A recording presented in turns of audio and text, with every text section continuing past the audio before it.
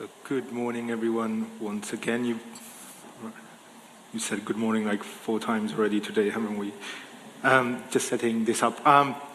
So as you know, we are starting a little series in Advent, part of our wider series on great expectations. And we're looking at, the Advent is all about Jesus coming to us, God coming to us. So Advent looks at the two comings. It looks at Jesus' first coming, and we end up with Christmas, obviously, and it also looks at Jesus' next coming. So that kind of, we know Jesus come once, but there's also an expectation that he will come again. And today we're looking at Isaiah 42, and Isaiah is such a fascinating book. It's such an interesting book, and I think sometimes we just grab little bits of it, and we kind of get excited about little bits, and we sometimes don't see the full picture of what the message in Isaiah is. So I'm going to take us on a little bit of a journey at the kind of the first bit of the talk into Isaiah, and we're going to probably read quite a lot of chunks of scripture. So if you find scripture reading a bit boring, sorry. We're Christians, that's what we do. Sorry, that's a bit judgmental, isn't it? So Isaiah is basically separated in 2 big chunks. We've got Isaiah 1 to 39, which is the first bit, and Isaiah 40 to 66. The first bit of Isaiah is mainly focused on the people of Israel before the exile. So this is kind of when they had their own kings and they were doing stuff that was generally quite wrong. And this call from Isaiah saying, look, we need to straighten our ways. We need to understand that what we're doing is wrong. Our heart is so far away from God. We need to come back to God, because if not, there's going to be some kind of disruption. God's going to shake us so that we can kind of come back to what we are called to do and who we are called to be. So there's a mixture of kind of judgment for what they're doing wrong and hope for the future. That's the first bit. And that tends to, and there's a big discussion if Isaiah was all written in one chunk, if it was written by 2 or in different bits. So if it was written all kind of in the 8th century before Christ. And the second bit, there's a lot of discussion between scholars if that was written at the same time or like 20 years later by Isaiah's disciples, or even 2 centuries later after the exile. And it's a big discussion. It doesn't really matter for our purpose today. But the second bit is all about God's servant, who we know to be Jesus. And it's all about the promise of what God will do in the future. And it's much more centered in life after the exile. So just to put a bit of context, so as you know, or some of you might know, the people of Israel were taken captive and then they came back. And when they came back, they had sort of a few questions. Even though God had brought them back to Jerusalem, in their hearts they were kind of doubting, God, are you powerful? Who is more powerful? Are you more powerful? Or are the gods of these people who captured us more powerful? Because at the end of the day, they captured us. And part of what Isaiah is trying to do in the second chunk of the book is to say, look, I am the God who is in control. And I've told you beforehand that this would happen, and it happened. And I told you so that you knew that I am in control, that I am the God, the God who's sovereign. And we read in Isaiah 40 these lovely words, which you can see at the bottom. It says, comfort, comfort my people, says your God. This is the beginning of the second chunk of Isaiah. Speak tenderly to Jerusalem. And then it says, a voice of one calling in the wilderness, prepare the way for the Lord, which is then used to talk about John the Baptist. So once we're back, we get lots of beautiful passages. And it's basically this second half of Isaiah, there's a bit of a conversation between God and his people. And his people are doubting, God, are you actually powerful? Are you actually going to do what you say you could do? Are you actually more powerful than the gods of the Babylonians? Are you more powerful than them? And God responds, why do you complain, Jacob? Why do you say, Israel, my way is hidden from the Lord? My cause is disregarded by my God. Do you not know? Have you not heard? The Lord is the everlasting God, the creator of the ends of the earth. And God, in a way, he's kind of bringing them back to him. He's kind of seducing them back to say, look, this is who I am. This is who you put your trust in. This is the God who you have put your faith in. Look, here I am. I am the creator of the universe. And then later on it says, well, again, they're annoyed and complaining. He says, I foretold the former things long ago. My mouth announced them, and I made them known, for I knew how stubborn you were. And that's where he's saying, look, I told you were going to go into exile. I told you because you were so stubborn, but you needed to know that this was part of my plan. Therefore, I told you these things long ago. Before they happened, I announced them to you, so that you could not say, my images brought them about. My wooden image, a metal god, ordained them. So in a way, God is proving to them, look, I am the God who says something and it happens. It's not the circumstance, it's not the world around you. It's I say it will happen and it happens. And what he's doing is he's building a faith in him, a trust in his word. What he's doing is he's telling them, look, you can trust in what I say, because what he's about to say, or he's saying in the middle, is really powerful stuff. He's talking about Jesus and what he would come to do, and therefore he needs them to know that he is trustworthy, that what he says happens. And then in the middle of this lovely chunk in Isaiah, we have Isaiah 53. And if you haven't read it or haven't studied it, go and have a look at it, because for me it's one of the most impressive passages in the Bible, because this was written at least 500 years before Jesus, could be 800, doesn't really matter. It's definitely 500 is good enough, isn't it, for a prophecy. 500 years before, and he's saying, this is how Jesus will be. And if you look at Isaiah 53, it's spot on a description of who Jesus was and what he did and what he came to do. And it's so different to what people had in their heads of what the Messiah would be, that it's so incredible. And in so many ways, what it's saying is, this is how Jesus would be, and therefore trust in what I say. Therefore, for us today to say 500 years before, Isaiah gave, or 800 years before, Isaiah gave a perfect description of who Jesus would be and what he would do, and then he did it. And therefore, again, what God says is trustworthy. Therefore, what he says is true. And this is what it says, and there's so much more in that passage. But it says, remember in their heads the Messiah was going to be this conquering king. And this is what Isaiah 53 says. He was despised and rejected by mankind, a man of suffering and familiar with pain. He was pierced for our transgressions. He was crushed for our iniquities. The punishment that brought us peace was on him, and by his wounds we are healed. Isn't that Jesus in a nutshell? Isn't it such a good description of what Jesus would then come to do? So with this in mind, let's now read our passage in Isaiah 42.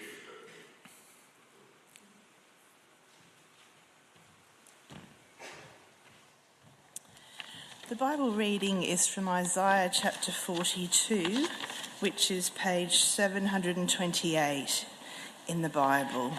So that's page 728, and it's Isaiah chapter 42, verses 1 to 9, the servant of the Lord.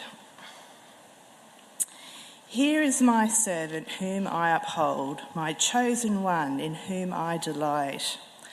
I will put my spirit on him, and he will bring justice to the nations. He will not shout or cry out or raise his voice in the streets. A bruised reed he will not break, and a smouldering wick he will not snuff out. In faithfulness he will bring forth justice. He will not falter or be discouraged till he establishes justice on earth. In his teachings the islands will put their hope. This is what God the Lord says, the creator of the heavens, who stretched them out, who spreads out the earth with all that springs from it, who gives breath to its people and life to those who walk on it.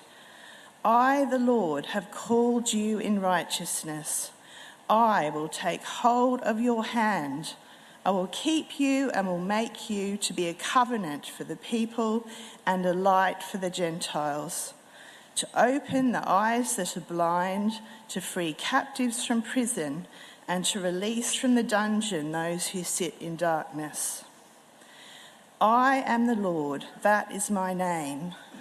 I will not yield my glory to another or my praise to idols. See the former things that have taken place and the new things I declare.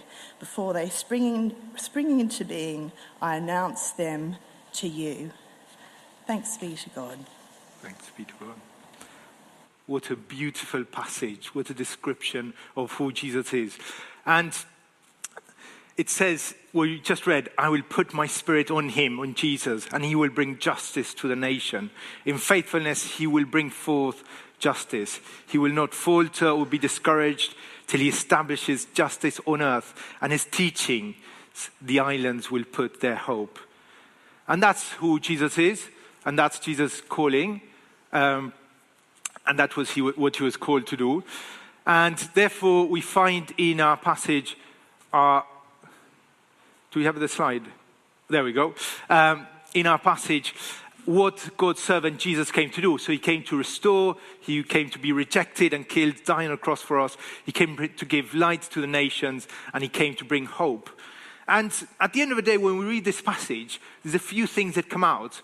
And the first thing is, Jesus is amazing, isn't it? We read Isaiah and say, since he's so fascinating, the Son of God, God himself, coming to be rejected and killed, to come and love, to come and set the captives free, to come and do all these amazing things. So our first reaction is, wow, Jesus is utterly amazing.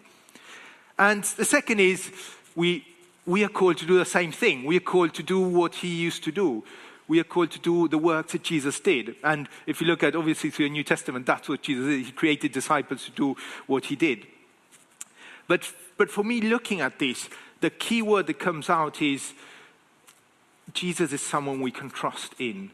God is someone we can trust in. God is a God who does what he says he would do every time. That if he says something, it will happen, because he's proven himself once and again. And our call as Christians is to have great expectations that he will do what he said he would do, that he would continue doing what he says he will do. That's our great expectation. It's not that we are going to be great, but that our God is great. And actually, at the end of the day, the great expectation is also that Jesus wasn't what people expected. Jesus suffered, and his disciples went to jail, and it wasn't easy for them. But God was in the middle, creating a revolution that would change the world, in the middle, setting captives free, healing the sick, and bringing people out of darkness into light. And I think that's what probably we learned last week, didn't we? That in the middle of God doing some amazing things, life isn't necessarily easy. And when I say we trust in God and we look at what God does, it doesn't mean that there's nothing we can do, that or therefore we just sit down and see what God will do in his mega plan for the universe. We're called to do something. And I was quite struck, I was looking at something a comedian said. Do you know Jimmy Fallon? No, he's quite an interesting character. And he has a TV show, and what he did was he asked people, why did you get fired? And he asked people to reply. And these are some of the replies.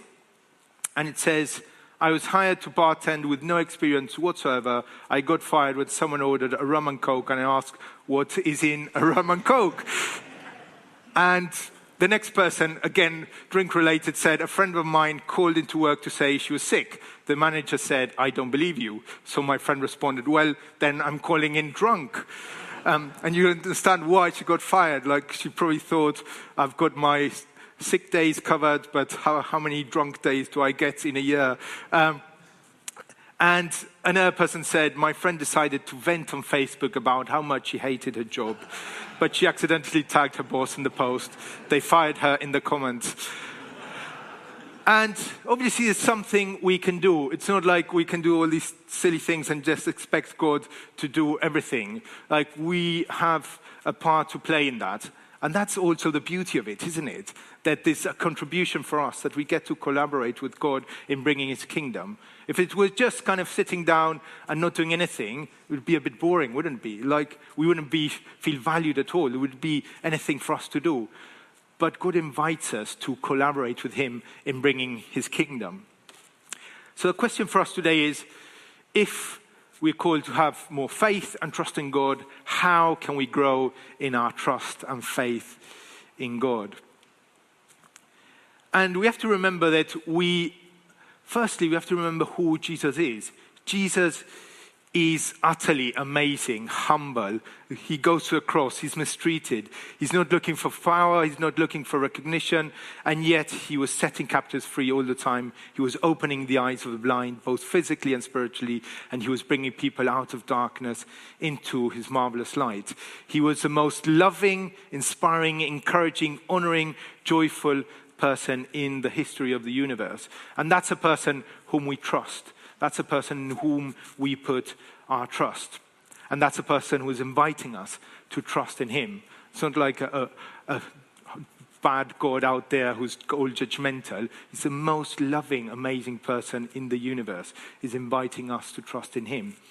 But how do we grow in our trust? Because if we're called to trust, there must be ways in which we can nurture that trust, nurture that faith. And here are a few things that have been useful for me in the past and are still useful for me today. And one is journaling. I don't know if you ever journal prayers, but it's quite useful because then you can go back and say, look, these prayers from 10 years ago, God has answered many of them, or these prayers from 5 years ago or 20 years ago. So it's a good way of kind of keeping track of God's faithfulness and seeing that God actually was with you in the middle of very difficult times. The other obvious thing is reading. The Bible builds faith. Read Isaiah. It's such a faith-building book. It just creates so much faith to see how specific God was in his prophecies and how specific he was in his answers. And that's super faith-building. Read stories of other people who came before. Maybe sharing stories of what God has done. Share stories of what God is doing in our midst. Share stories of what you see God doing in your life, or hear stories from others of what God's doing in your lives.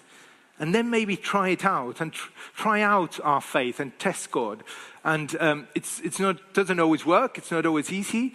A year ago, actually, I was at a talk that was all about listening to God, and I was all pumped up and inspired. And I usually don't remember my dreams. So one day I remembered kind of a bit of a dream, which is, I don't know why, it's kind of a motorbike and a guy who used to play rugby with me. And he was a year older, and he was quite a kind of cool, maybe a kind of cool, rebellious, most guy in the rugby team. And he was a bit older, but our kind of path crossed after playing rugby, because his family was Anglican, so he got married in the Anglican church, and I baptized his daughter. But it wasn't a very strong link, and he was pretty much very nominal. Didn't really believe much, but it's just a thing to do. And I, after like 10 years, like living here in Ashtead, I had him in a dream. So I said, I'm going to send him a message because it might be that God is into something. So I sent him a message saying, look, I had a dream about you yesterday, and I suddenly thought, what is this guy thinking? Someone I haven't seen in 10 years used to play rugby. He's saying he's having dreams with me. And I said, like, I had a dream, and just wondering if you're all fine and if you need prayer for anything. And he came back and said, actually, we're all fine. It's no issue at all. But thanks so much for thinking about me. I thought, well, I don't know if this was a me thing, my own dream, if this was a God thing, if he thinks I'm a weirdo, or if he thought, oh, that's lovely that he sent me a message. But to be honest, after that, I felt a bit weird, but I was quite proud of myself because I tried it out. I went out, I stepped out in faith, and I just tried. And it might be that I really blessed him, or it might be that he's not coming to an Anglican church again in his life. I'm joking, but it was a nice interchange afterwards. But I think it's trying God out a bit as well, because so many other times where, and I'm telling the failure story because we always share success stories, and But there's so many other times where I stepped out and we've seen God in action and God touching people's life and kind of hearing spot on what God wanted to say to a person. But it's worth testing God a bit, trusting God, testing our faith and our trust and seeing if God steps in, because I'm sure God always steps in. And I would like to just finish with a few verses that remind us of the faithfulness of God. 2 Timothy 2:13 is one of my favorite verses in the Bible, and says this: if we are unfaithful, he remains faithful, for he cannot deny who he is.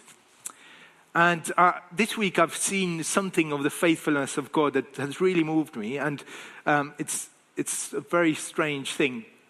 So last year, at the kind of June last year, a friend of mine had a stillborn baby, and it was a really, really weird situation where he called me in the middle of the night to say, can you come and stay with the kids? I'm going to go to hospital. And he went to the hospital, realized that the baby was dead, and they delivered the baby. And it's such a hard thing. And the next day I came to hospital and I prayed with the family and I held the baby. And it was heartbreaking to be in that situation. And we had Toby, who was 5 months old at the time. So there's all this kind of in your head thinking this could have been me in 6 months ago. And obviously they were broken by this, and it's such a difficult situation. And this week I saw on Facebook that the dad had written that Christmas a song about Jesus coming to earth. And this is like 5-6 months after this had happened. And it's just, and he published it now this week, preparing for this Christmas. But he wrote it 5 months after that had happened. And he's talking about the faithfulness of God, of the God who comes to meet us.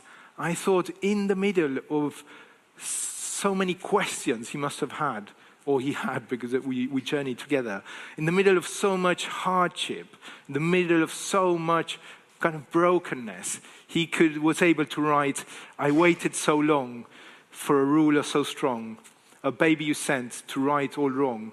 The greatest story, love come down for me, rescued my soul and made me whole. King above all kings, beginning and end. His name is Jesus, God with us.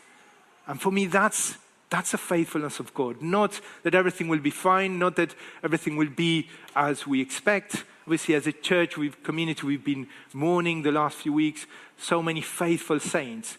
But the faithfulness of God is a God who comes to us in the middle of our brokenness. And that's the great expectation we have. That in the middle of our brokenness, in the middle of the brokenness of the world around us, God will come and meet with people. And that's what Isaiah 42 is all about. It's a God who comes to set the captives free. The God who comes to open the eyes of the blind. The God who comes to heal our brokenness. And I think that's our biggest expectation. That's our biggest trust. Not that everything will be easy, but that there is a God who's acting in our midst. And the God who said he would act, will act. The God who said he would be with us, is with us. He's proven that throughout history, and he's proving it in our lives as well. So why not try and build our trust and faith in him in whatever way we can, either praying, journaling, reading, sharing stories, trying it out in many different ways. Maybe think of one way in which you can step out and say, God, I'm going to trust in you. So let's just finish with this bit of the passage which we read today.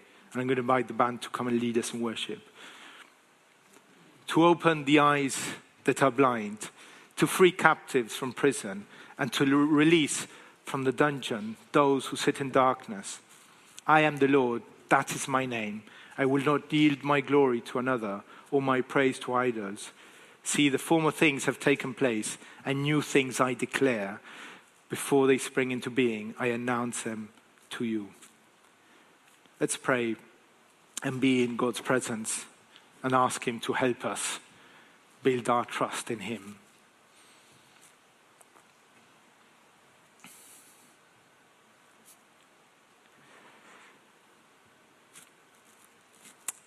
Thank you, Father, for the book of Isaiah, for how faith-building it is, how it reminds us that you are trustworthy, that you do what you say you would do every time, that you come to meet with us, to be with us, that that's your promise, and we believe it. I pray, God, that you would just help us trust you more, to be your people in this place. Help us to have faith in what you can do and will do through us. Help us to remember our calling. Help us to just rest in you as well.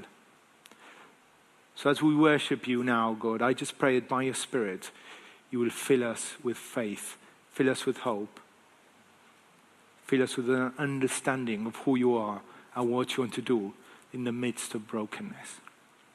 Amen.